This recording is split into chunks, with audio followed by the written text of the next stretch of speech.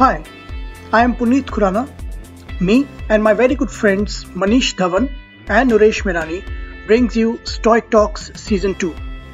We started Stoic Talks as an initiative to bring practical and implementable investing wisdom from some of the best minds in the business without getting selective or biased on the investment style or philosophy they follow. The idea was to learn various viewpoints, choose the nuggets that make sense, and develop or enhance one's own investment style. Let's tune in and listen and learn with Stoic Talks. This particular episode of Stoic Talks has been recorded in collaboration with DSP Mutual Fund. With that, now let's welcome the guest for today. Today's guest for us is Shyam Sekhar. Shyam Sekhar is the ideator and founder of iThought Financial Consulting LLP. He's an active and renowned investor with a focus on value investing for the last 30 years. His focus as an investor has been on identifying investment opportunities in emerging companies through a sound research-driven process. He also built the first independent proprietary desk on equity research in Chennai. He's an advocate for investor awareness. He was president of Tamil Nadu Investors Association, TIA, from 2012 to 2015. He's an active speaker in public forums and is a regular columnist on Live Mint as well. So, Shyam, great to have you here on Stoic Talks. Tell us something about your initial start in the markets, which we don't know about. We've read about you in the book. We've heard a lot about you everywhere else, but something which we don't know about.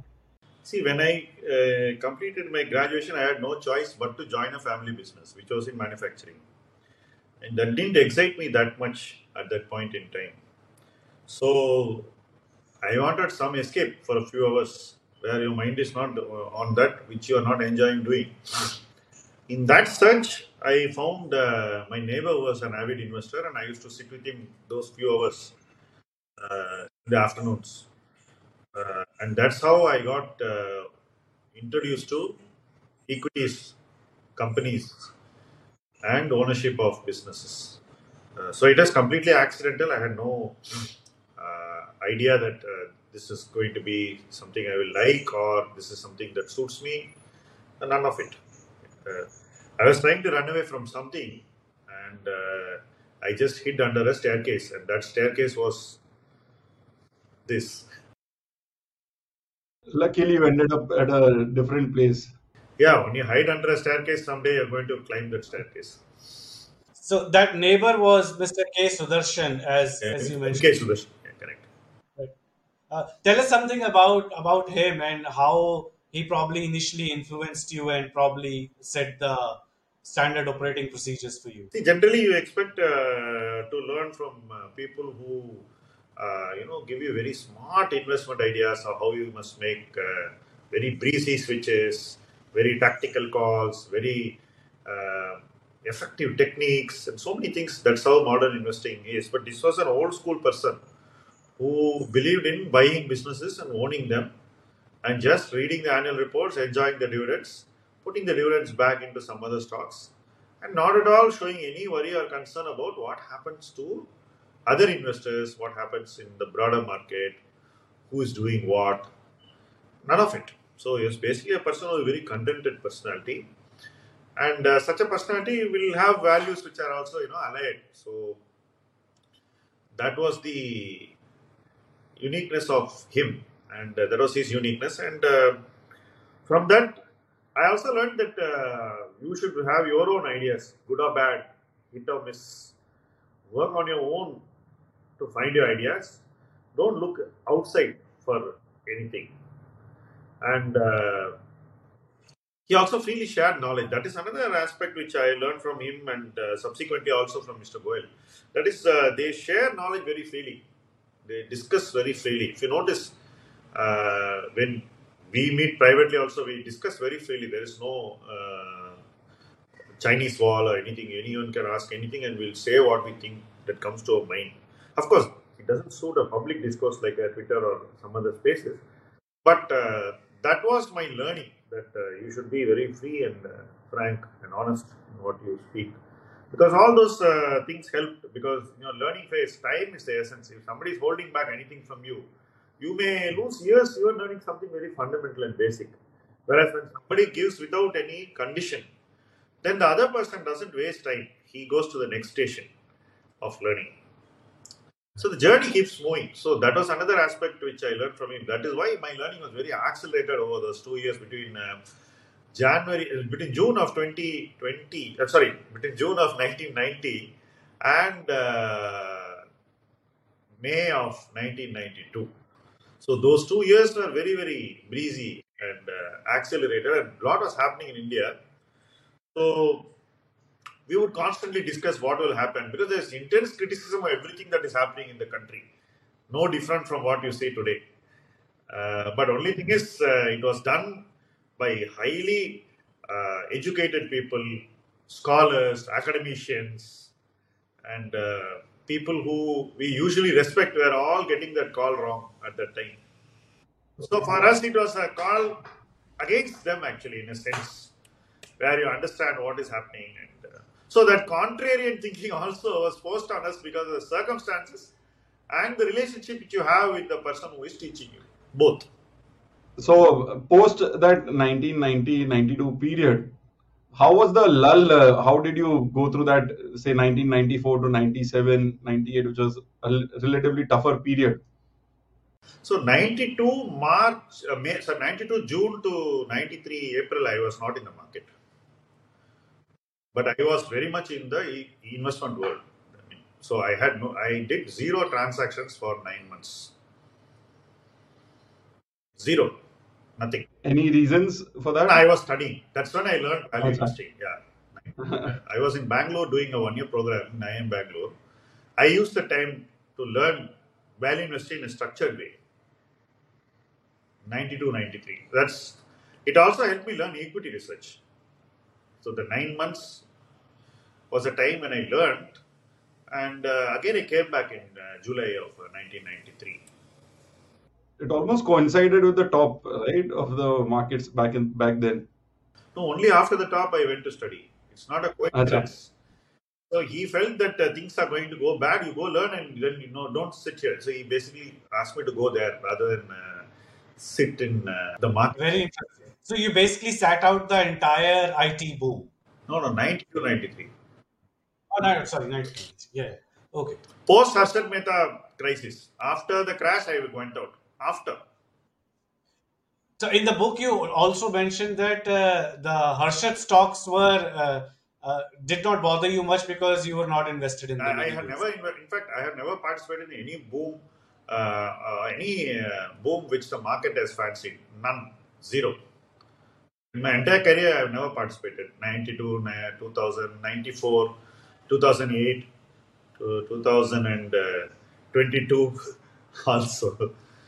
So in a way, your sabbatical that you took for the education was pretty well timed. It was conscious. That's what I'm trying to tell you. It is not timed or anything. It was, yeah, it was guided and conscious. So what next after that? Say we again got a good time in 94. When I came back, my friends from the past, again we reconnected.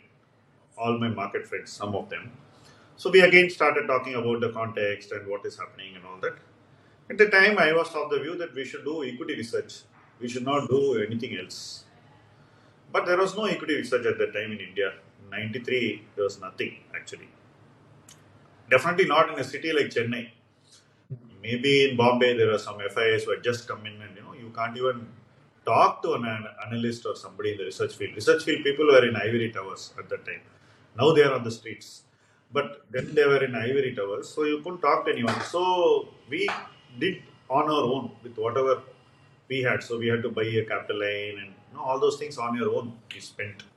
So we started doing equity research on our own, writing a report, and then buying stocks based on that. Sharing those reports with a few investors who respected equity research. So that's how it started. Entirely proprietary driven. No clients, nothing. Shyam, in the book, you mentioned that your first big hit was Ponds, which was later bought by Hindustan Unilever. And you had put a whopping 60% of your net worth in it. Correct. Now, this is a common theme I've seen in many of India's success stories.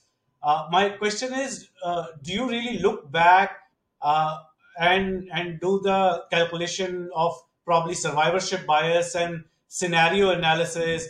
Maybe in parallel universe, what if that investment had failed?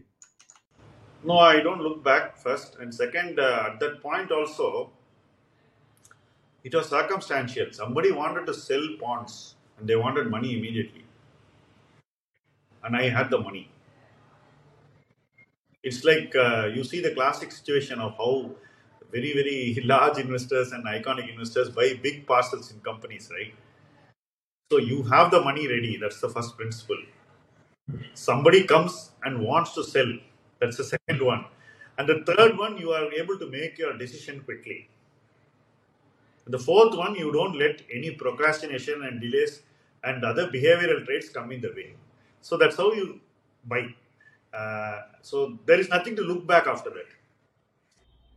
So I think you've done that multiple times. I remember the first time we met. This was many years back.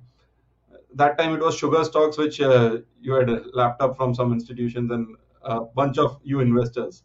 So how do you all decide and say, just for you, how do you decide in say, because when this happens, there is not a big time window to actually decide, I suppose, right? You cannot decide over months or days also.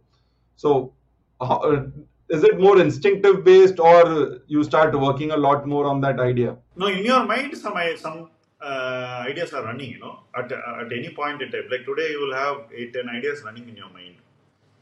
You always have space for some more ideas to enter also. So when somebody like we discuss and you tell me something, have a look. And when I see it sometime it hits you. It's like a flavor only, right? So then you again go deeper into it. So it's very instinctive and very natural and very progressive. It is not something which is conscious. And you keep on doing this all the time. So you do it for 10 years, 20 years, 30 years. Afterwards, what happens is your familiarity with situations starts helping you in some way. So, but in the early days, it used to be a lot of instinctive and then hardworking follow up, combining to make a decision. That's how it is. Yeah, Prashant, my question was around the sizing of the position. Like, let's say if the same situation were to occur now, you're not going to put 60% of your net worth in one bet, right? No, because circumstances, 60% is not an option. But I Right. do have stocks which go up to 25-30% progressively in cycles. And then I use So, it oh, to fund other. okay, so would it be fair to phrase it like this? Because initially, once a person is starting off, it's okay to go concentrated. Correct. It's okay if you know how to handle it. It's like, Yeah, so it's like driving. Today I won't drive at 150, right? right. At 21, I probably had some raw guts to do it. So, looking back, if you say, is it okay to drive at 150 kilometers? I can't say it's okay. I mean, just be careful. And so, in the current scenario, how big do you allow any one stock to become in your portfolio? At what level of appreciation would you start trimming down the position? See, in listed stocks, you have the luxury of trimming. In unlisted, we don't. It just grows. That's all. So, when you create positions which are not listed, then this trimming is not happening nowadays. First point.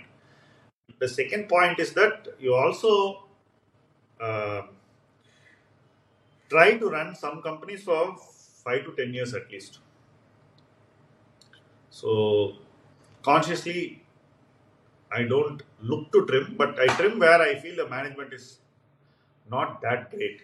There are many companies where situationally you buy, like sugar is a situational bet. It's a contextual bet. Okay, and when everyone is buying and when there's huge noise, when you see in all our WhatsApp groups that people are bullish, I sell.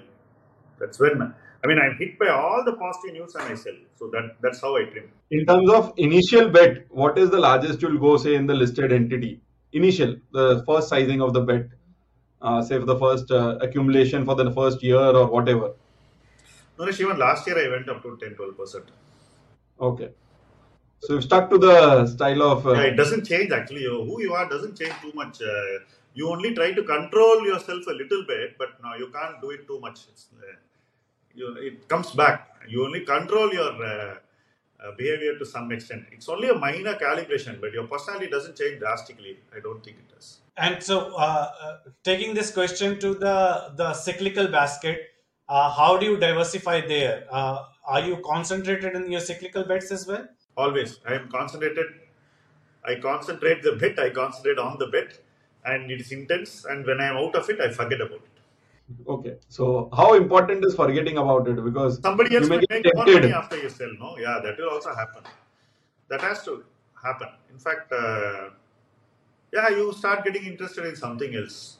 Because in cyclicals, you may get tempted on the upside when somebody else makes a lot more money. And on the way down, because you've researched so much about, you may call it, "Okay, this is getting undervalued." So how do you avoid In that multiple for a cycles, period of time? I have made that mistake on the downside, starting early.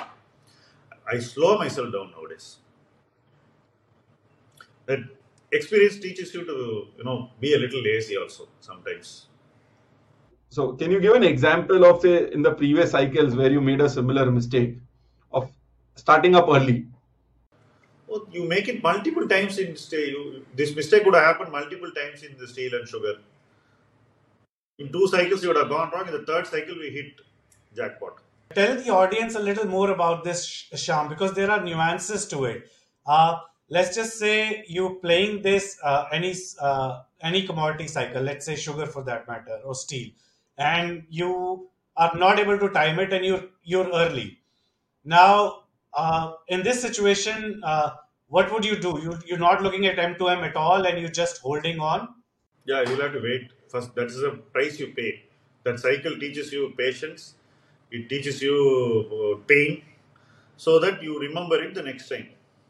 And you're not diversified either, so there'll be like whatever 3 4 stocks, and you're totally concentrated on that cycle, and you endure that pain. Yes, it happened before.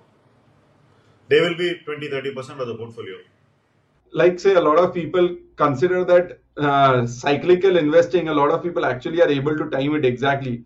But what we've spoken to a lot of investors is there is a, say, a at times multi-year, multi-months period of pain after buying. And then, so the whole trade, say the investment plays out for how long? So consider you're playing a cyclical bet. You start on day one. When do you think you'll actually be out of that cycle? In, say, for example, you play steel, sugar. So what is your hypothesis when you start? Okay, how many years or months it will take to actually play out? See, it's very difficult. Luckily, in the last 4-5 years, we had policy driving. So we have started thinking that cycles can be played very easily and that we are very adept at it, without understanding that it's the policy ecosystem that has helped us do this. Earlier, it was 5 years, 7 years, wait. And then you have weather patterns, global, and then you have the politicians coming and meddling in it, meddling to harm the investor interest, to make money somewhere else, maybe outside India. So all those factors are there. So you have to have a very clear understanding of what is working for you. Now you have the other extreme where you are very gung ho on the policy and you overplay the policy actually today. If you see all these sectors, we are overplaying the policy. For example, today steel. India is going to increase its steel production significantly over the next decade. I mean, if you ask me, that's a given, right? But that doesn't mean you extend your investment hypothesis to say that you can jump and buy steel stocks. You have to buy them at the right valuation. Like you had them at very good valuations sometime last year. Despite the rally in the market, steel was not performing. That was a good time to pick up. Similarly, sugar, you have your lulls. Today, it's a very buoyant market. Again, you will get a lull sometime. So you need to actually catch these lulls and phases of pain and correction and get in. So what are the specific exit triggers for you in this commodity? Because I know you're not looking at price for your exit decision. What macro factors are you tracking to tell you that अब निकलने का time आ गया, it's time to exit? I am a bit of a person who doesn't like crowds. So whenever the trade becomes crowded, I exit. I don't look at so much on the other factors. I feel that the crowd is a very good indication to sell. Too much crowd, you must sell. And how would you know that? Is You it will the know that shareholding? today it's easier than. That's the only benefit of today's social media era. That's the sole benefit.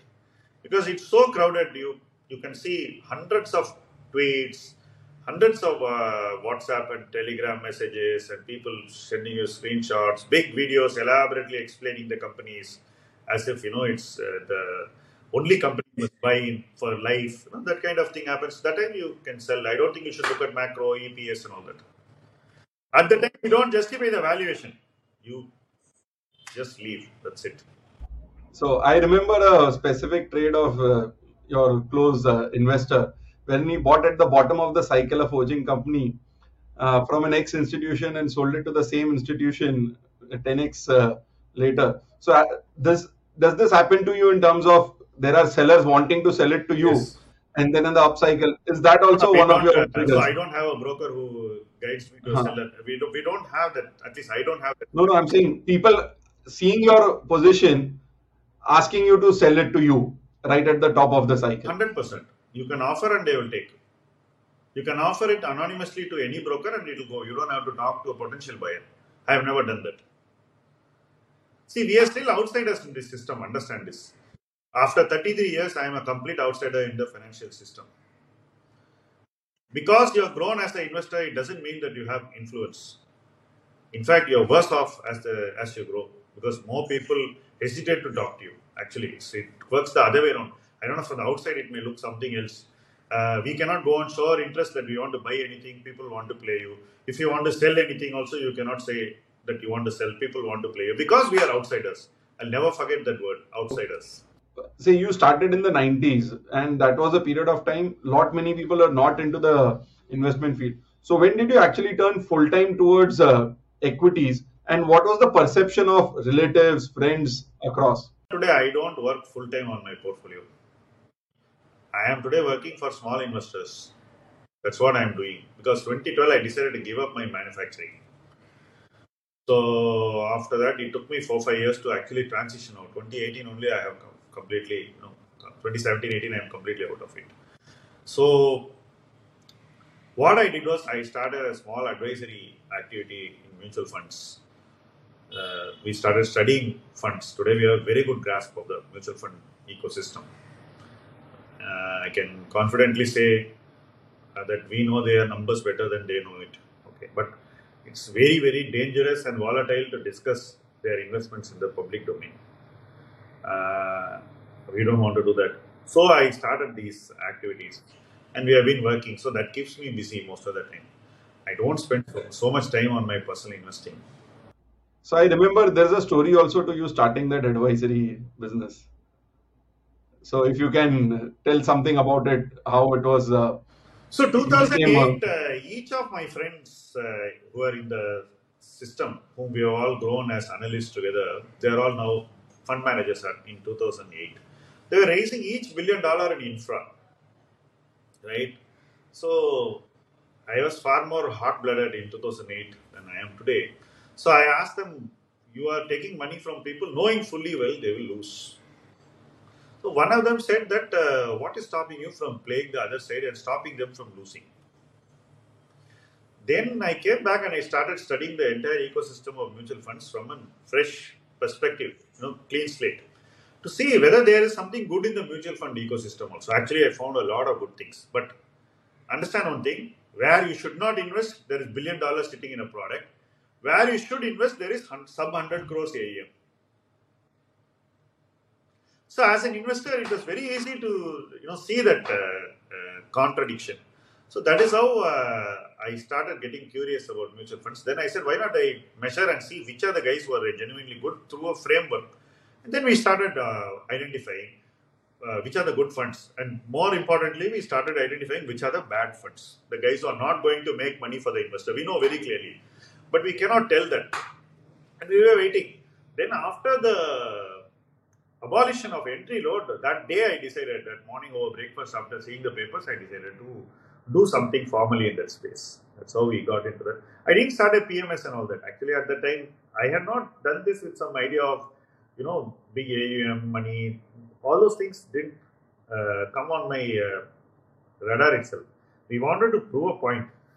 So that's why we started that and that's what we were doing.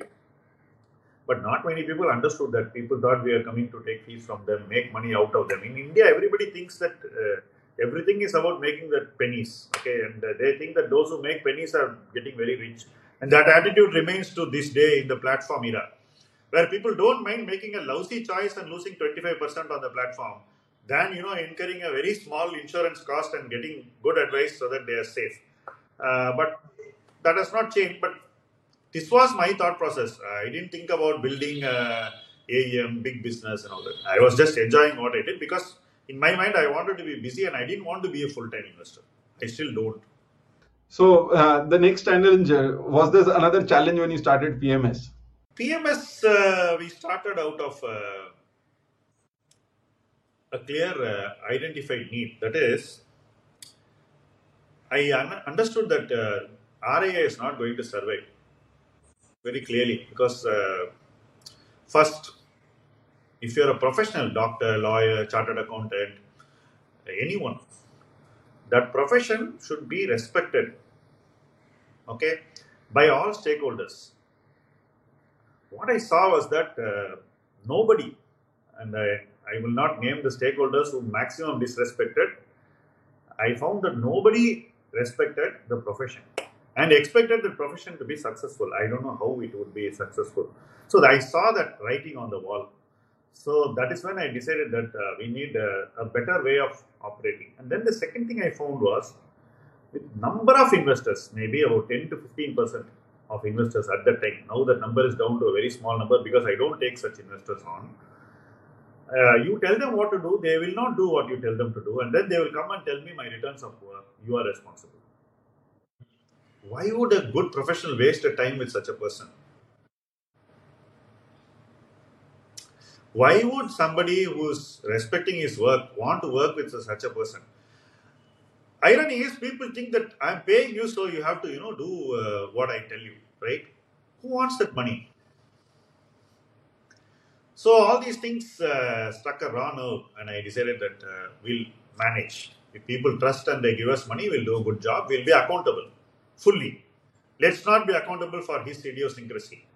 So that is what made me shift to the PMS. But Shyam, isn't you spreading yourself too thin because now at present you're doing both? No.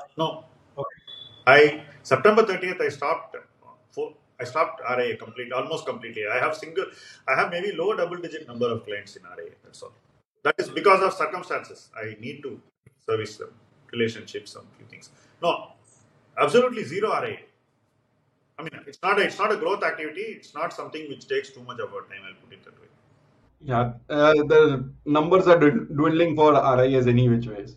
I don't even know, Nuresh. Honestly, I've completely switched off because once there was no respect in that profession, I lost interest. It's very simple, Nuresh.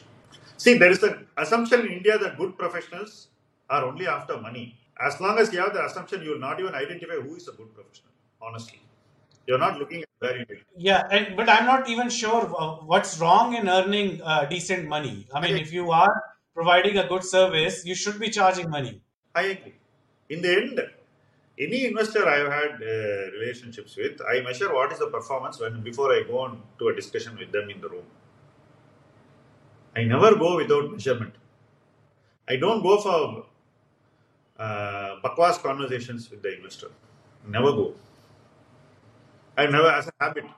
It's a habit. Even if it is 1,000 rupee SIP, I'll see the sheet and only see that person's face. So how do you handle this behavior gap in the mutual fund domain? There can be the similar thing that you mentioned, Shyam, like the audience doesn't, the retail, your clients don't listen to the advice that you're giving. How do you handle that gap? I get rid of such clients. I parachute out. The earliest opportunity, if they say they're going, we'll let them go. I'll never try to retain them. It's not worth it, Manish. Your health will be spoiled.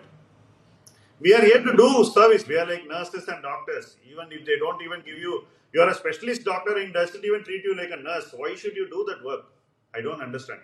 So, in that sense, say you've seen over the last this many years, you've been an investor, you've been somebody who's been an entrepreneur, you've been now on the unlisted side also. Which is the most challenging period you had as an individual in whichever cycle or whichever profession? which was the most challenging period? For me personally, the most challenging was 2020 to 2021. Because in my mind, I had not done a thought about what will happen if I am not around. I have not thought about that. And that did not get answered very easily. It required a lot of work. So that was a very difficult phase. And health is an issue which is a black box.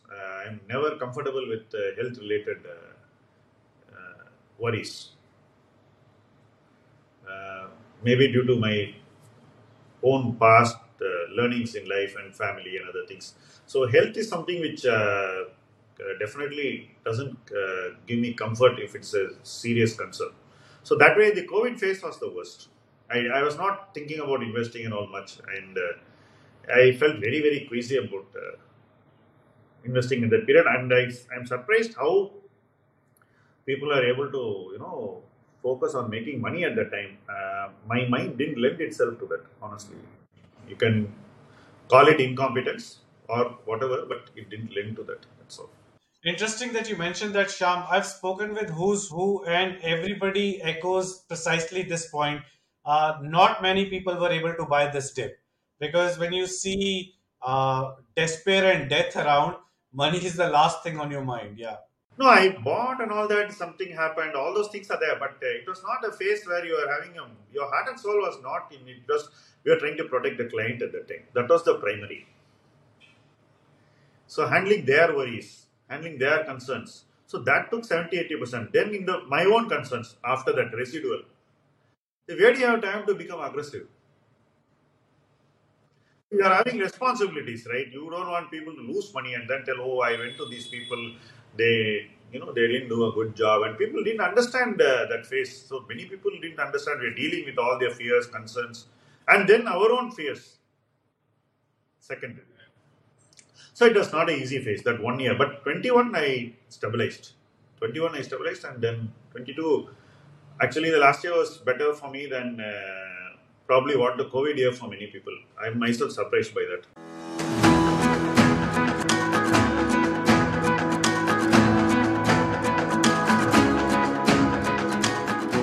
Stoic Talks has been partnered by DSP Mutual Fund, which was an obvious choice for us, having interacted with the DSP team earlier and recognizing how they are obsessed with helping investors take better decisions.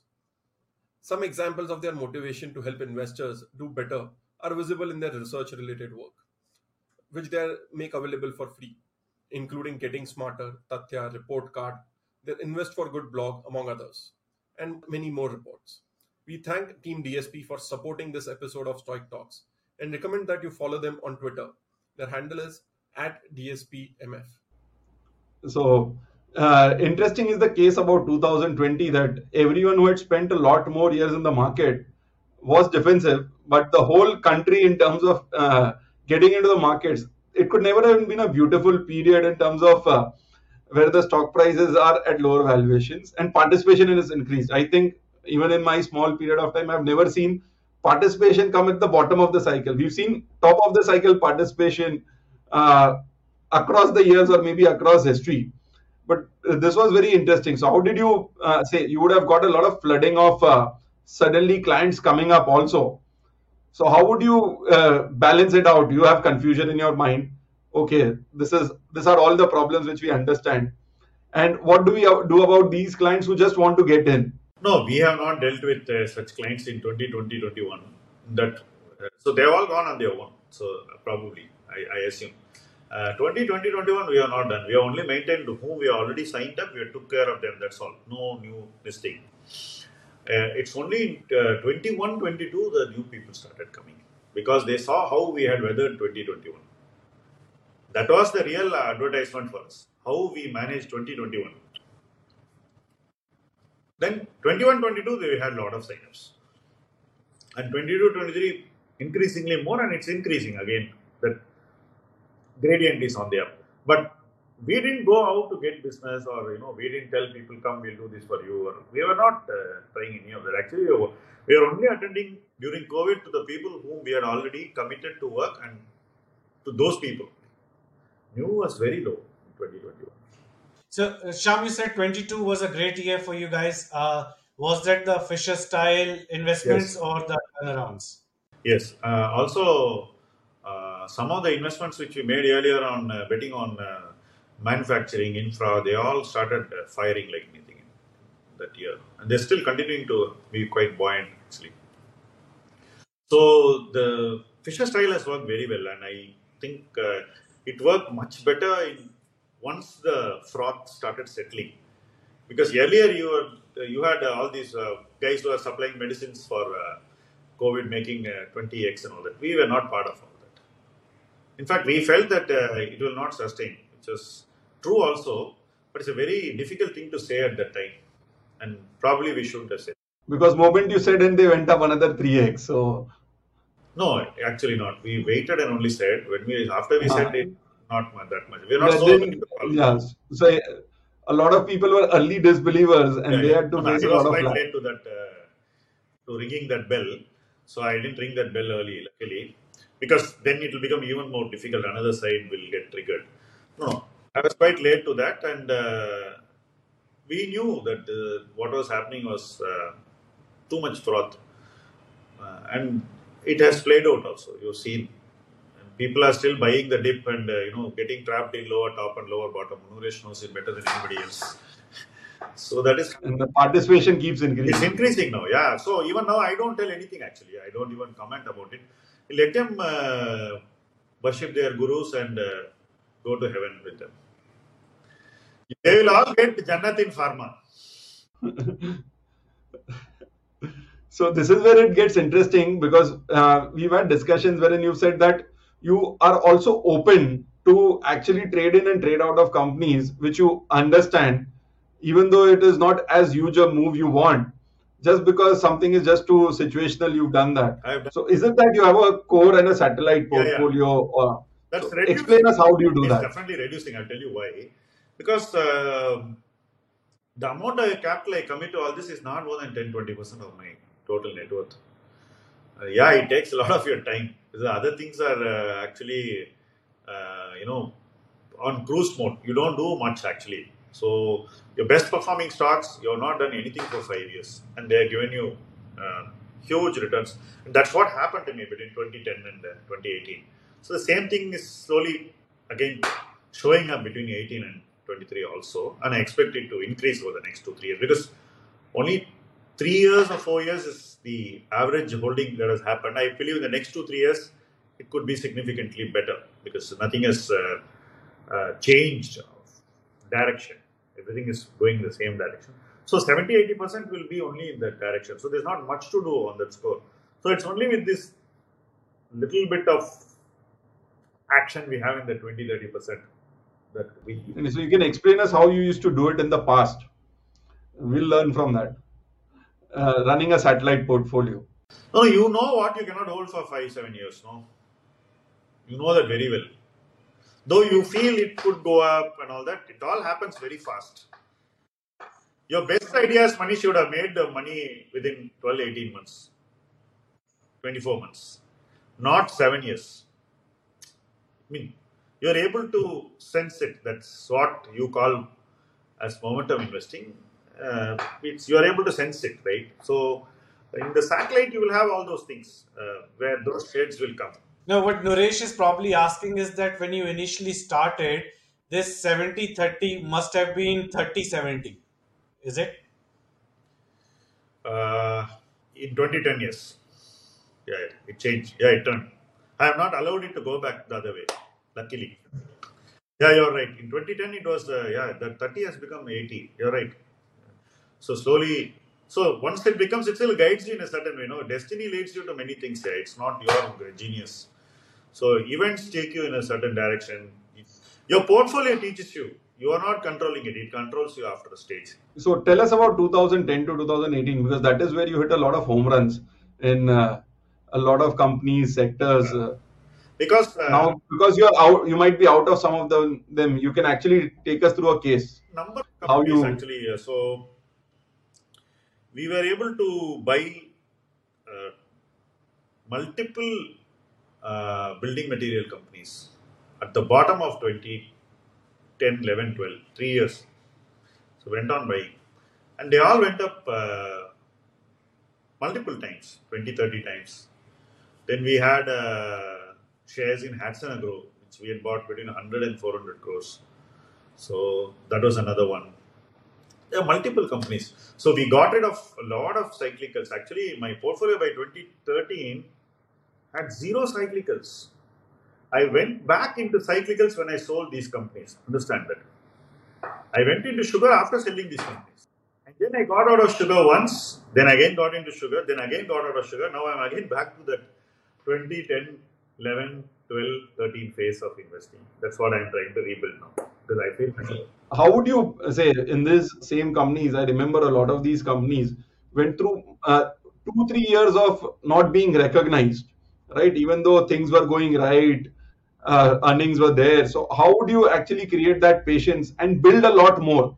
See, one is you own a position where you are convinced, okay, this is this much part of the portfolio. How do you scale up even though the market is not recognizing what you are seeing? See, luckily, the macro theme of Indians building homes, getting better infrastructure, when you go out of the city to suburban areas and see how people who are rich are living, it is so obvious that it was not sustainable. So once I was also moving a lot at that time, going out, meeting people, seeing agriculture, seeing so many other, seeing how the rural rich were, seeing how the cities were expanding, talking to multiple industries. So all that kept me busy and always convinced. I didn't talk to investment world people to buy these ideas, and I didn't get the reinforcement from people within the investment industry.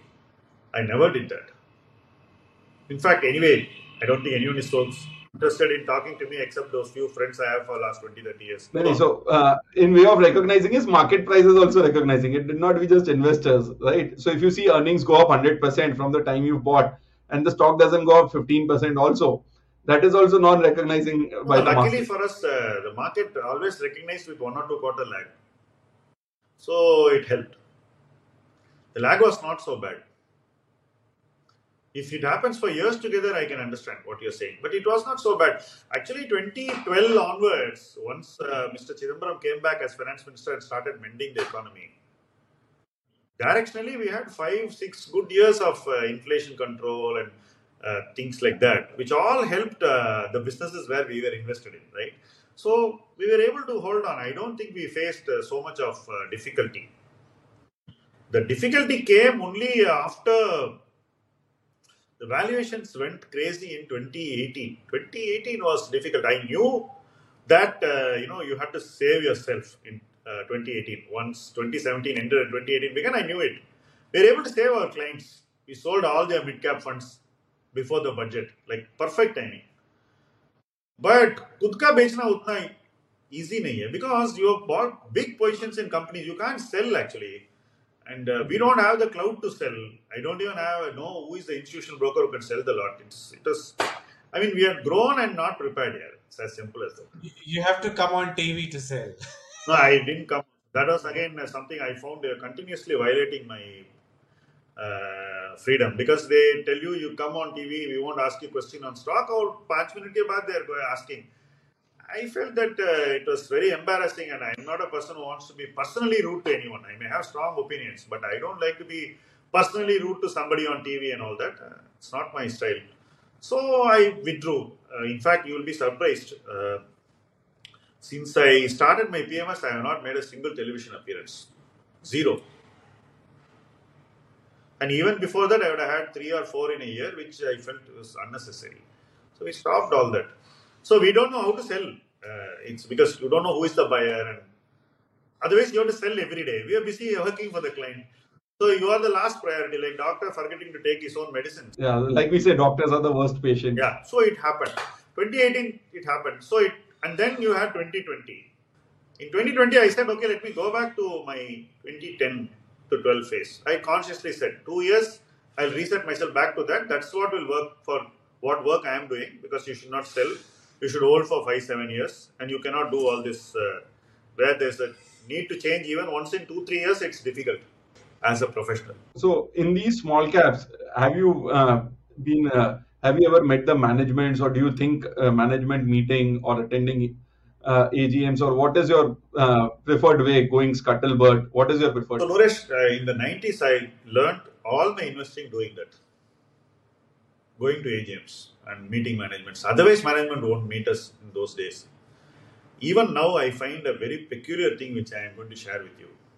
I may own 4%, 3% in a company, 2% in a company. Management conducts an investor meet without inviting us, even sending us a cursory invitation. This happened in multiple companies. Then management takes into confidence some other investors whom they think are, influential. Okay. And then they tell them things in private. I am very uncomfortable about all these things. I sell and exit such companies, even after hearing that information which they said in. Like, I don't want to work with this kind of companies. This happens all the time. So I have simplified in such a way that today the structure is like this. My analysts attend the con calls. I personally don't attend any of them. They send me the update. And then if I really need to listen to a con call, I read the transcript. It's easier to read than to listen. That's it. Very, very, very few managements I have met. Handful. Very few.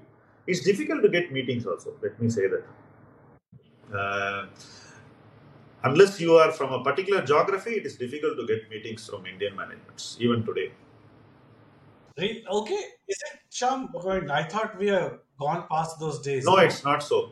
It's a misconception. The whole institutional industry works on managing the meeting, so let's not go there. No, it's fine. We accepted that reality. But So, the point is, AGMs is where we've seen a lot of investors. Say initially, I think all of you older investors used to attend AGMs, where at least the management is forced to at least answer a few that is questions. how we learn. Correct. Sham, tell us something about your asset allocation, let's say between real estate, equity, and debt. I don't have much debt. I'm not a believer in debt that much. I have public market investments, private market investments, and real estate. So you have to understand one thing. My family, before I came to stock market, had 5% to 10% in the business, 90% real estate. I didn't flip it the other way around to that extreme, but to a significant extreme. Over 28 years, we had reversed it by 2018, where the equity was very high and real estate was very low. Over the last 2-3 years, I have again reversed it a little bit. So real estate is about 35-40%. So you've allocated more to real estate? Yeah, 40 because of today's valuation, but I would have allocated some 25 or something. So I think I remember another case wherein you bought your holiday home with a particular stock investment. I think you should take us through that trade as well as the decision to do that. No, see, when I was having a capital of 10 lakhs, I went with two of my friends and we sat in a holiday timeshare resort by the lake. We went to ideate. Those days we would go sit for 3-4 days and discuss ideas freely. So we get all the time, morning, evening, night, like we meet in various places. Same thing. Those days, 93. So that time, one day while we were walking, my friend and I had this jocular conversation that in this crescent, it will be nice to own a house. And we kept on discussing that joke for nearly 20 years. Then sometime in 2015, I went to visit a family friend who was also my client one afternoon on a Sunday. He said, while I was leaving, he asked me, very softly, he said, I have this thing. I have one project. I want one person to buy a property. I asked, where is this place? He said, he gave me the location. It was in that crescent, exactly. So I said, if you will not mistake me, can I buy that property? I didn't ask the price. I didn't ask when the money had to be given. I didn't ask whether you can get a loan on it. None of it. Because it was in the crescent. He said, if you are coming, that will be great. And I have a very high personal regard for that person. He is very close to our family. So the decision was made like this. It's not a calculated decision or anything like that. Then I had to arrange the money, which was very, very high at that point in time. So I saw my portfolio and said, which is the most expensive stock, and I sold it. And I paid for it. No loan, nothing. And I think you made a lot of money on that stock also. Yeah, it was rich. When I sold it, it was rich. Today also, after 8 years, it is still 25% above the price I sold. That's all. It was very rich even at that time. So I think that destiny made me do that asset switch. It's not a... So similarly in 2020 also I got another property like that, similar. Very good seller, casual conversation, and that's how it happened. It's not something where you, when something comes, you act. You don't delay. Because this is where there is a lot of problems with the way new finfluencers say you should not buy properties, you should not do this, and you end up old age with a lot of money and nothing to do. And this is what we've seen with a lot of investors. Okay, there are times where they've made investments which are purely because you've gained so much in life. This little asset allocation change will not change your life. And anyways, most of you have continued to be on the same lifestyle. Yes, Maestro, I don't understand how somebody who has got so many strong opinions will first live life. I mean,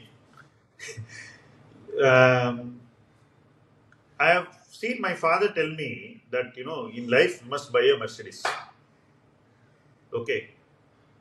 So when he got the money, enough money to buy the Mercedes, I asked him, why don't you buy the Mercedes? He said, I don't need it now. Right? Yeah, he said, now I don't need it. So I realized that when he needed it, he didn't have the money. And when he had the money, he didn't need it. Simple. This is what I learned from my father's life. Most of my learnings are from my grandfather, my father. It's only from them because they worked much harder than I did in much more difficult circumstances, and they had headwinds all their life. We are all people who are products of economic tailwinds, printing money and all sorts of economic tailwinds, liberalization. Then you're a beneficiary of digitization. So many things happening. So I realized that whatever comes your way, if it comes early, it gives you opportunity to live. And telling people not to live that life, which they have yearned, is not wisdom. First of all, you should not listen to such people. But you have millions of followers for such people, and that is the order of the day, and I accept it. I'm not in any rat race with any of them. I enjoy my life. They are in misery. So, fine. That's how it is. So, going into that same part you've learned from your fathers and grandfathers, I think you have a coterie of Chennai-based investors, which you have been, I think, maybe for multiple decades now, where you sit and discuss. So, how has it been in terms of learning? Say, how important is it to have that, say, core group of people where you can actually be open to talking and taking criticism, etc. And how necessary also it is? It works very well when it is early days in wealth creation. As the wealth creation goes up, it stops working. So, the profile of your own group, you will have to form group with people who are in early days of wealth creation. You should go have the humility to mix with people who are very, very young, who are all ambitious, learning, and talk to them, listen to them, and learn what their thought process is. While the old circles also exist, I believe that the newer circles are more important. The 22-year-old, the 23-year-old, the 27-year-old. They are the new influential circles in my life. But why would they hang out with such an old man? You must ask them. I have no clue. So initially, when you used to discuss all of y'all, how did it help in terms of, say, a big bad year? Did it help a lot more, or it was a problem in terms of biases between each other. It is a big problem of biases between each other, honestly. Because somebody who's been wrong will take it personally. And somebody who has been right will also take it personally. And you have to engage these two sections. It's difficult. It's very tiring. After age, you don't want to. You would rather engage with young people who think you're an old man than with old people who think they're young. Sham, via negativa is a phrase that means you learn much more from your failures than success. Can you walk us through some of your failures and what did the postmortem reveal to you? Oh, the And also, while you read the topic, please help us understand how do you do a unbiased postmortem of a mistake. No, I will give you one, and that is enough. This thing for this thing. See, what we think in our mind is larger institutional investors, when they make bigger bets of money, have better due diligence, have better boardroom monitoring, have better independent directors, and mechanisms to steer businesses out of trouble. This is the thinking that we are all grown on. If we blindly bet on that thinking without our own individual processes to validate whether they are doing the right thing, we just go behind them thinking that he is very strong, so he will protect us, then you will be sunk. Because he fails, we all fail. I think that has been the biggest learning of my career. I think that I overestimated private equity investors, especially large firms, global firms. And I think I took them for granted that they will have good processes. It didn't work. It worked very, very badly. So once I understood that, then I had myself become a private investor and built my own ecosystem of people and friends who we collaborate with. So that way we are much better and on top of situations today than we were 4 or 5 years ago. So that was the biggest learning. So after that, I don't take any big investor very seriously, because today he will be an investor, tomorrow he will say I'm a seller. So we are not like that, right? Even with much smaller positions, we are looking at 5-7 years. And we cannot afford to take the kind of failures they take because of their fickle nature and their lack of application. That has been my biggest learning.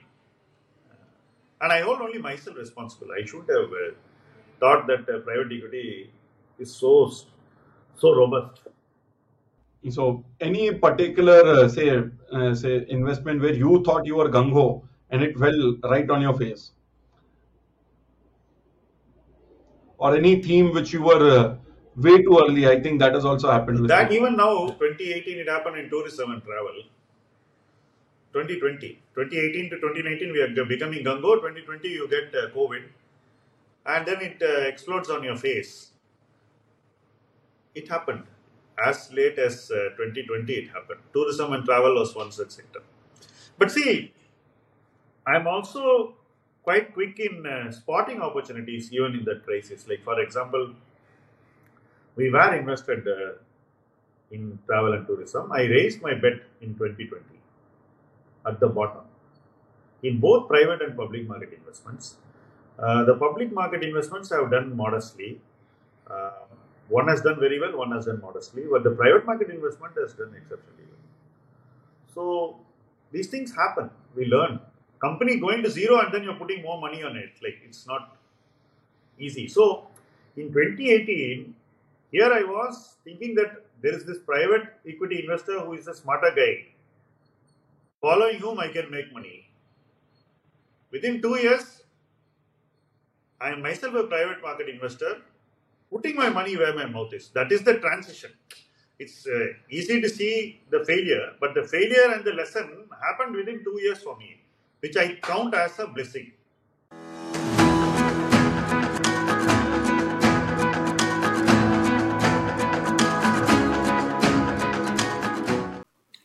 Stoic Talks has been partnered by DSP Mutual Fund, which was an obvious choice for us, having worked with the DSP team earlier and recognizing how they are obsessed with helping investors take better decisions. Some examples of their motivation to help investors do better are visible in their research related work, which they make available for free, including Getting Smarter, Tathya, Report Card, their Invest for Good blog, among others. We thank Team DSP for supporting this episode of Stoic Talks and recommend that you follow them on Twitter at DSPMF. Yeah, so in your travel example, I don't think it would fit in the failure list because it's an unfolding story, and Corona happened, which was like from the left flank, and you added up. So this is an unfolding thing. Wouldn't really term it as a failure. Manish, you are assuming that solvency would maintain in such situation. The company could have gone insolvent. We have recapitalized at that point. Shown conviction at a point when there was no conviction anywhere around you. We have failed and again become successful. The circumstance may be the reason, but business failure happened because of circumstance. I can't blame circumstance. Correct. It's a real thing. It's like running a company. If it goes like that, you need to work your way back and you need to put money on the table again. So any case where actually the things did not play out at all. See, in this case, it was external, where you thought X hoga hua Y types. Anything you remember from the past where, see, because you have played a lot of themes, right? And I think a lot of your small cap investments have always been thematic rather than, say, any other ways to look at it. All have been themes, whether it was home building materials or, say, any growth companies you've taken, right? So anything where it went opposite to what you thought. Say you thought the theme will play out and it did not play out at all. See, I think we have been early and got wrong. Too early has been multiple times. Many themes would have happened like that, where we would have got in too early and then waited 4-5 years and then we go out and then 3-4 years later it plays out. So any particular thing. So that is how we'll get to know some sector. How thematics can take much more than you think, much more time. No, it happened even in TTK Prestige, where we were so early. I got in at a valuation of 21 crores market cap. Understand that. This was in... I think it was early 2000 or late 90s, one of that. I forgot the years exactly. I don't know. I'm not sure whether it's 99 or 2000, somewhere around that period. Maybe in the 90s only, late 90s. So, because the 4 years after that, it's not 2001, it's 90s, late 90s. So, that happens. It has happened multiple times. We were very early to that party. It took off in 2007, understand, 9 years later. So, we made money, but not the money which we should have made. Okay, so that is one case. Similarly, we sold out of these Amin stocks at a very good valuation. Actually, we sold at very good valuation. Yeah. Uske baad bhi, I think they went 2x or something. Now it's below even what we sold, probably. I have no regret. I am not a froth merchant. I remember one of these companies, the first time I met you back in the day, this was one thing which company we discussed, and that was a company which had a little lower respect in the market. Yes. Because of diversification. But Nuresh, look at it this way. I bought it for 40 rupees and sold it only as a multi-bagger. I should not have any regret that I didn't take the maximum froth out of it. See, once you decide to be a froth merchant, one day the froth will run down and get to you. So, that is something which I never regret. But you will have to deal with the temporary phase where you sell and it goes up. But how do you accept, say, a lot of these small companies, right? We have something which you call the company is great, but these are the black areas, like we call masala thoda zyada, namak zyada. How do you, what is your factor of digesting? What is things you can digest and what you cannot digest in a small cap company? So, for example, there could be one division which they should not be in. I'll give you a classic example. There will be one division in a company which they should not be doing at all. I would think that it is a promoter's intelligence. What if he has got a house? Now, when you take a very, very large company today, which is 40,000 crores. When it was 3,000-4,000 crores, the promoter bought a house in my city for 100 crores. It's still been a multi-bagger, no? So, okay, TK, this is that fellow's indulgence. Despite this, is this business good or not? So I just take that completely out of the equation. Whereas people obsess over it. I'll take it to zero. I'll take it to zero and say this is zero. It's not going to hurt. If it doesn't hurt, it doesn't pinch the company's cash flows and pocket, just ignore it. Think it's that fellow's stupidity. Look at the good part and see what you'll pay for the good part. This is how I look at it. And what you cannot digest in a small cap. Or say you made an investment and some years down the line they do something. What you cannot digest. I cannot digest promoters playing the market, first thing. And I cannot digest investors playing the promoter. These are the only two things. Any other business related thing, economy related thing, I can digest. So this is where, say, when you go into small caps, this keeps on happening, right? Yeah, over the years. We live despite that. So, say, now today, when you look at it in terms of small caps, I know a lot of companies where you've kept holding for many, many years and the things have not played out, right? So, how do you question yourself, your own thesis? Okay, I had thought this. How long should I wait, or how long should I keep remaining invested in the theme? Or you just say, because I thought I'll stay? Sometimes, once I have stayed very long, 7, 8 years, when I get something better, I say that maybe destiny is bringing the other one before me so that I move a little bit out of this. That's how I move. There are many themes which are policy related. For example, I did not expect the fertilizer team to work so much, but expected the drinking water team to work better. Okay, the market did the reverse. The managements of all these water companies are also to blame. Tata's went and merged into Tisco. Somebody else did something else. So, and now the whole theme is at a very mature stage domestically. So we have to see whether international business will come to them. I've already spent 7, 8 years. Why should I spend another 5 years? If something else comes, I will move to that. As simple as that. See, apna time ho gaya na. You have overstayed already. And then whether you're going to stay longer, I look at my tenure. I don't have too much time to do things, right?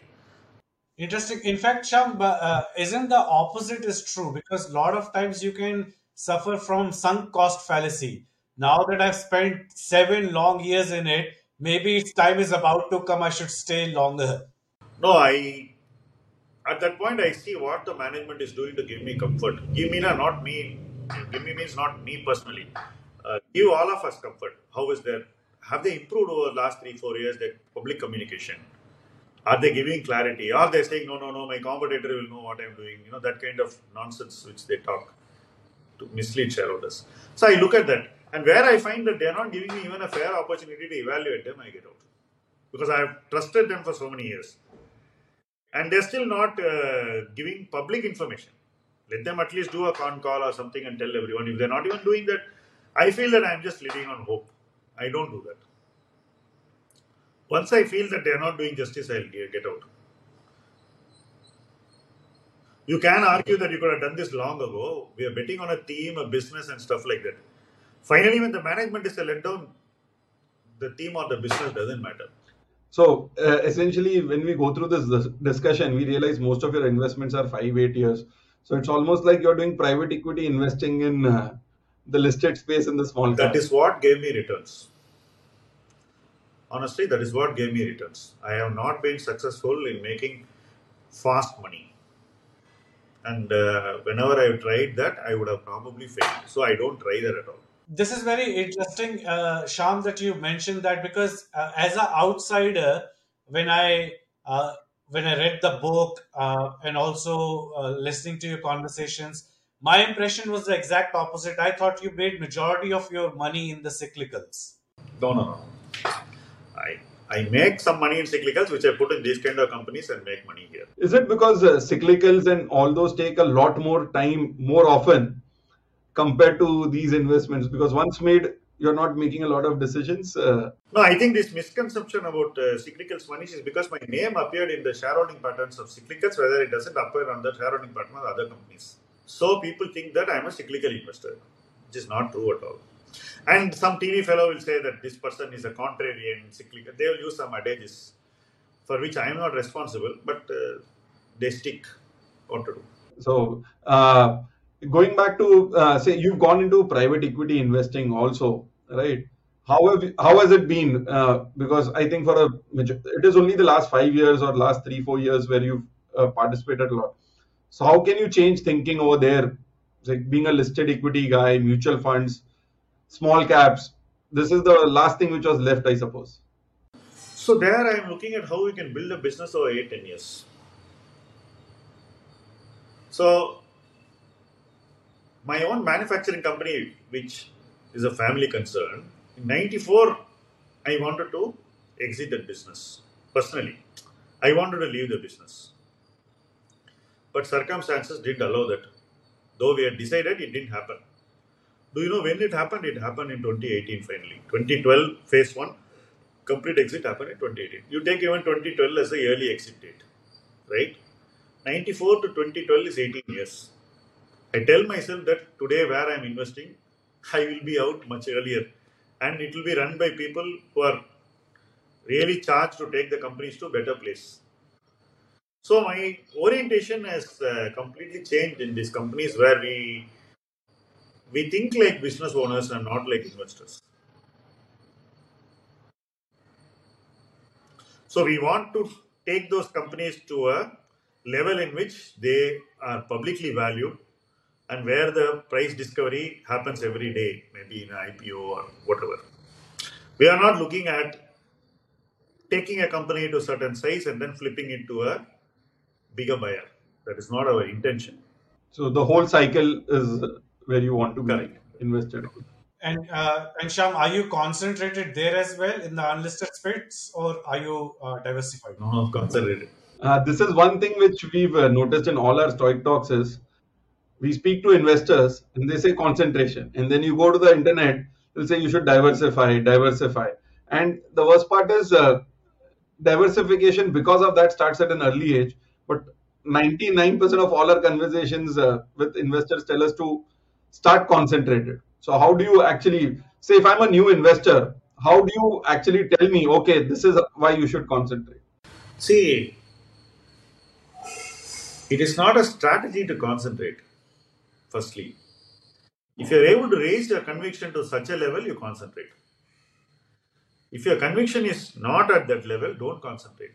As simple as that. Simply saying that some other investor was successful concentrating doesn't mean that I can concentrate. We consider, say, conviction is there, but how do you get the guts for it, right? The guts So, always come when the valuations are in our favor. In 2018, I don't have the guts to concentrate. I diversify. In 2022, I am concentrated. Because 21-22 gives you that opportunity. so one of your rules is concentrate when the times are bad. Correct. And see, diversification happens only when the opportunity comes. Suppose I have money today, and in the next 1 year, there's going to be a funding winter in private equity. If I get 7-8 opportunities and I'm able to put certain sums of money, it will become diversified. You are driven by where the opportunity comes from. If there are no opportunities and you only see a few opportunities which are very, very attractively valued to you, there you concentrate. It's all driven by what you are comfortable, what is your style, and what is the market giving you as an opportunity. So, how much, importance do you give to cash? So, do you hold cash or at point of time shift or do you leverage? I do leverage at times. The idea is strong, I don't wait. Then I have to deleverage also after a period of time. Because what happens, the window you get to buy is only 6 months, 9 months. I can't wait for one stock to be sold to buy another stock. So that happens. I'm not so much of a investor who holds cash all the time. But having said that, I held some cash from 2006 to 2010. 4 years. That cash I deployed in 10, 11, 12. That is also a reason why I was able to accelerate my investment performance in that decade. So again, I have to create that cash. I don't know where it's going to come from. I feel this decade also will get that opportunity. So that is something which I need to do now. So when was the last time you leveraged a lot, or how did you decide? Or when was the last time you don't leverage a lot, I suppose, but when was the last time you had to take that No, decision? from 13 to 18 continuously, we were quite aggressive. So you kept on buying 10, 11, 12, 13, and then you kept on Yeah, because the holding value all is through also the. going up. No, you're able to add ideas. Only post 18 we have been shrinking, and again now, if the economy supports, we will take opportunity. And how do you handle drawdowns in leverage? Because leverage is a two-edged sword, right? You must have such huge collateral. You must have maybe 6, 8 times. If you have 8, you are comfortable. At least 6 times you should have. So basically, 20% on the portfolio is roughly the leverage It is you the do max. highest. Yeah. I'm comfortable That's going the to 10 max. or 12. Doing a reverse Yeah, calculation. correct. That is the highest. That is very high actually. 10 is my number actually. Sometimes you'll be on the other side because of ideas. So that becomes manageable all through. See, if you're right in a cycle and you take leverage, you can create huge sums of money. And there are many investors, I don't want to name them because it will appear we are comparing with them. That's not the case. But I'm saying that that is possible. So you've been an outsiders, right? As you say. So any of the outsiders you respect a lot, which nobody knows about, or even if they know about, they don't know how, say, intensely they've helped or you've got inspired. See, our circle itself is people who are not that, who are the same type. Some of the friends go on to become institutional investors. After that, we don't talk to them. See, many people in our circle, they grow to become very large investors. After that, we cannot talk to them. It's not easy to talk. So again, you will see new people who are coming in. So it's a cycle. You move with newer and newer people. See, you and I didn't decide that we will have a conversation. It just happened, right? Similarly, it happens so many things. Suppose I have a doubt, I will suddenly ask you some opinion. Like that, we ask so many people and learn from them what they are thinking, and that's how it is. So there are lots of people. India is full of people who are learning on their own and sometimes having very sharp assessment of companies without being in the inner circle of those companies. There are a lot of people who sit in the galleries and have better view than people who are on the. So do you think it was an advantage that you guys were out of it in terms of, say, the whole crowd which was there chasing a lot of things, and you were sitting on the outside and watching? It's very helpful. I am very uncomfortable being in that crowd. For example, I would not be comfortable going and staying in a hotel and attending some 15, 18 management meets in 3 days and all that. It's not my cup of tea. I can't do it.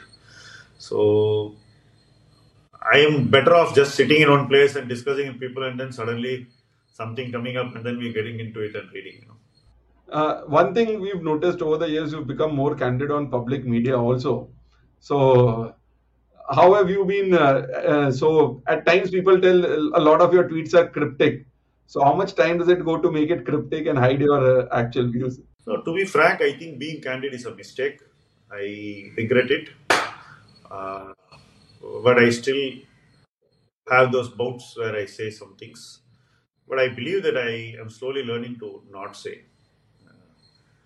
So it doesn't help, Nuresh. Everyone takes everything personally. And then you have, I know people who are affected immediately will open an account and with one follower they will come and abuse you. You will know actually who these people are.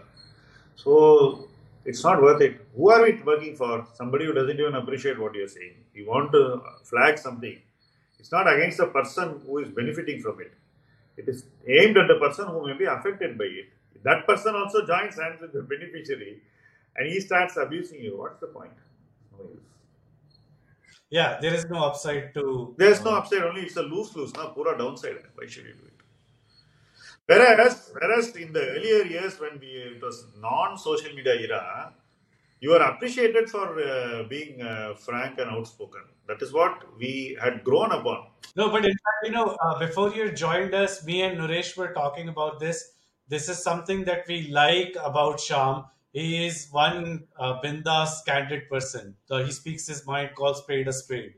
So, but you're probably right that there are not many people who appreciate this nuance. I will tell you one interesting thing. So, in the 90s, there were certain personalities whose investing are not worth writing home about. Also, they have become very big stars in social media. So now, what they say runs contrary to what they did actually. We remember what they did actually. But the guys who follow them all think that they are God's gift to mankind. Right? I'd rather just let it be. Sometimes I used to point out that, to remind them and all that. Then I realized it's not worth doing. So I think social media era is about projecting something about you which is you're not actually. We have not done that ever actually. So, in fact, I have never discussed where I have been hugely successful or told people that I'm owning this, you please buy this, or try to say that we can, at the flip of a coin, ideate something new. It doesn't work that way. We don't know when you will get the new idea. You don't know how long you have to wait. You don't know where you'll go wrong. So many things are there. So we are not trying to project some kind of infallibility. We accept that it's very fallible world for us. So a recent initiative we've seen is you've been creating YouTube videos uh, more often and also to a focused audience. How did this come along? I wanted to distract myself from the noise of Twitter. And I wanted to say things in a more calmer and a more composed way. So I started doing in Tamil. Because here the thinking in the Tamil world is more hostile to good economics than in the rest of India. We are a developed state, but we are not a state of developed economic minds. So our thinking is very socialist, and people who are earning lakhs of rupees in Cognizant want cheap petrol, cheap gas. That's the kind of thinking people have. So I felt, let me talk to this audience, a difficult audience and a difficult place to interact. So I started there, and over a period of time, I learned to say things in a more patient way, where people are able to catch, and there's nothing cryptic also. So I say it in very clean, simple language. Hopefully, I will do in English also. Subsequently, I started in English also. I have a channel which has got about 10,000 following. Very slow. It's also like my investing only. So Activity comes in bursts. it may come, it may not come. I don't know, but I'm just doing it to distract myself. One thing I learned after going to YouTube is I don't go to anybody's timeline on Twitter. Zero. Except friends who will not mistake my saying something. And so that way, YouTube has helped me to stay away from anonymous people, stay away from all that negativity. It has helped. And you've been active on Chennai Investors Association also for a very long period. No, of it time. has grown significantly. It has outgrown all of us, and that's a very happy thing to say also. So you have been also in terms of making investors more independent, learn. So has it helped you also personally doing that? Yes, I also do financial planning today. So I set a target for myself to create a private portfolio in 2017, achieved in 2022. Now I'm setting myself a target to achieve a global stocks portfolio in the next 5 years of the same similar size. I set myself a target to achieve a realty portfolio. I finished it. So what I did for others, finally I learned to do for myself also. Earlier I was not doing all this. So I've done a lot of those things. Now I'm thinking that over the next 3 years I'll build a micro small cap portfolio also.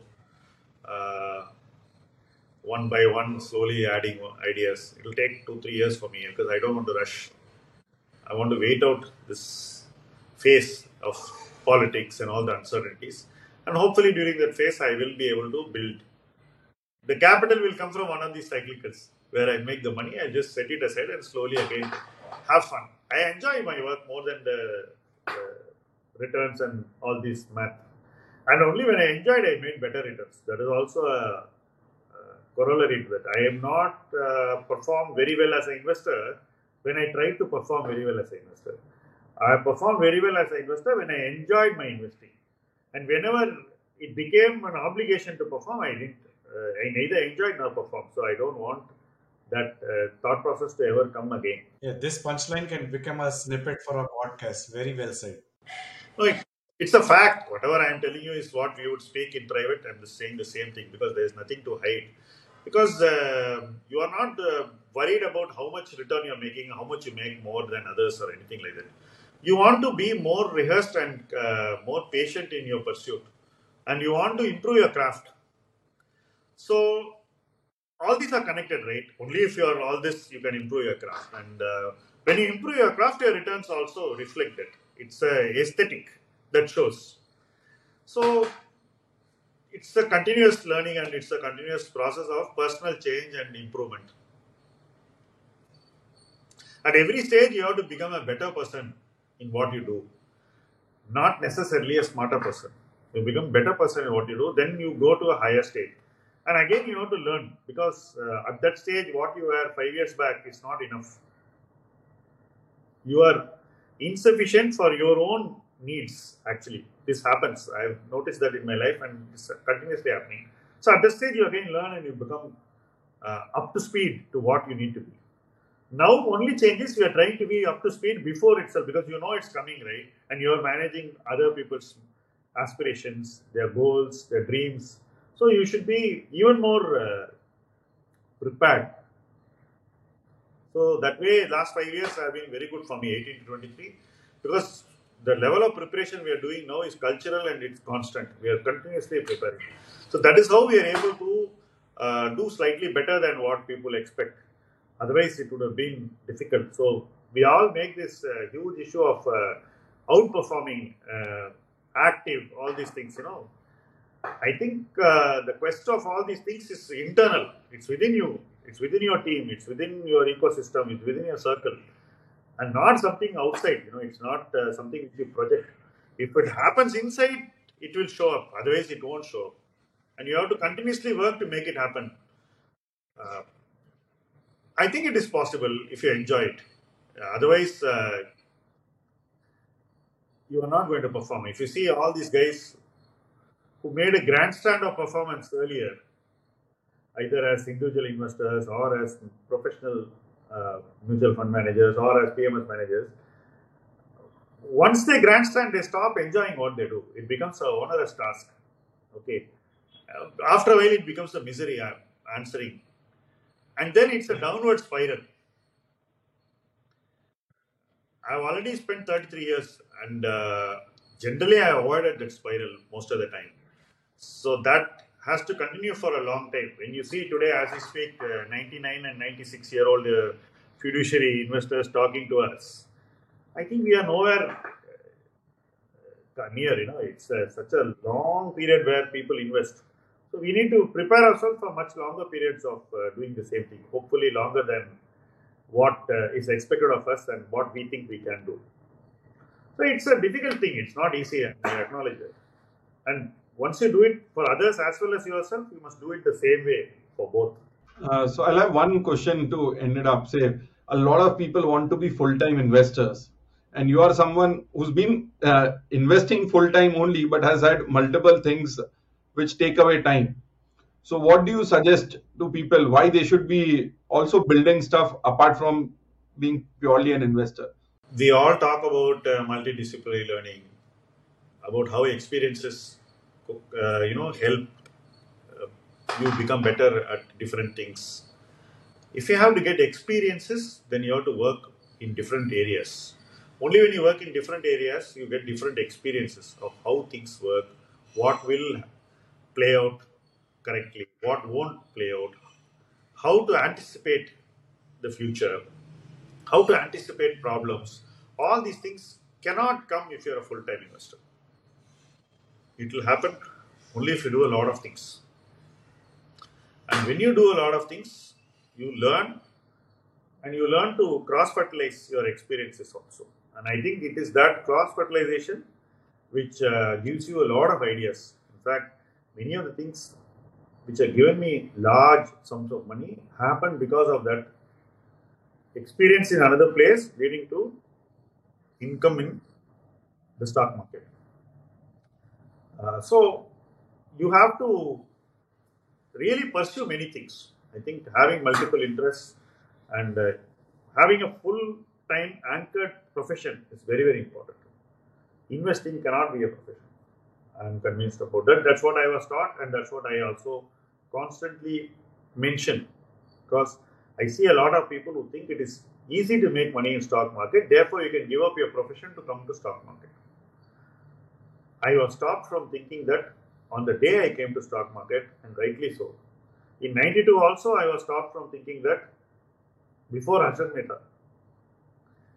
And I was encouraged to study equity and all these things structurally, only so that I don't get carried away by the feeling that making money in stock market is easy. So I think that the full-time investor always starts thinking that he is smarter than those who run businesses, he is smarter than those who provide services, he is smarter than those who practice professions, and that he can earn more money than everybody else. That belief itself is the most dangerous thing one can invite into one's life. If you should not invite that, you should not be a full-time investor. Interesting perspective. So people can actually think of how it is looked at multidisciplinary, need not be just by reading. It has to be by actual experiences. Great. So any parting words you would like to have for, say, we've gone through this cycle of a lot of people, those who have come into the markets, thanks to COVID, thanks to having the time. What would you say, those who have, or those who somebody who's a 20-year-old, 25-year-old, from your 30 years of experience, what they should be doing over the next 2-3 years? Suppose somebody has spent, say, 1 to 5 years in the markets, very interested. What should they be doing over the next 3 years? Firstly, I am convinced that their next 30 years is going to be better than my last 30. I am very convinced about that. So, being an investor is a great thing for them to pursue. They should invest, and they should not be driven by recency. They should think beyond 5-10 years and do things which they can sustainably do for a very long period of time. So invest in companies which you can sustainably own for 5 years at least. If you at 25 years are able to buy a company which you can sustainably own for next 15 years, you are doing better than people like me, which I think you should, given the opportunity before you. The world is changing, India is changing at a rate faster than the world, and India is catching up with the world. In that process, numerous new opportunities will unfold. So, use your age, your courage, your adventurous spirit to identify these opportunities, to understand them better, to grow your conviction sensibly in them, and to pursue them with your money. Then your next 10-20 years will be way better than the last 3 decades of liberalization. I think the best is definitely before you, and you should be enjoying the experience of being an investor and also capitalizing on the opportunity. Make it fun. That's all I would say. That's a great way to end it. Make it fun and enjoy your. Yeah, on that note, Shyam, I would like to thank you for taking out the time and being so candid and honest and educational. This was wonderful. I personally had a great time. Thank you, Manish and Naresh. Always a pleasure. Same always. It's always fun to talk with you. Thank you so much. Bye-bye. Cheers. This audio podcast is for general information purpose only and contains the personal views of the spokespersons. Do not construe this as an investment advice. Listeners, before acting on any information, should make their own investigation and seek appropriate professional investment advice before doing so. Any sectors, stocks, or issuers mentioned do not constitute any recommendation, and DSP Investment Managers Private Limited, the AMC, may or may not have any future positions in these. While utmost care has been exercised, the spokespersons or the AMC do not warrant completeness or accuracy of the information and disclaim any liabilities, losses, or damages arising out of the use of this information. Past performance may or may not sustain in the future and should not be used as a basis for comparison with other investments. Mutual fund investments are subject to market risks. Read all scheme-related documents carefully.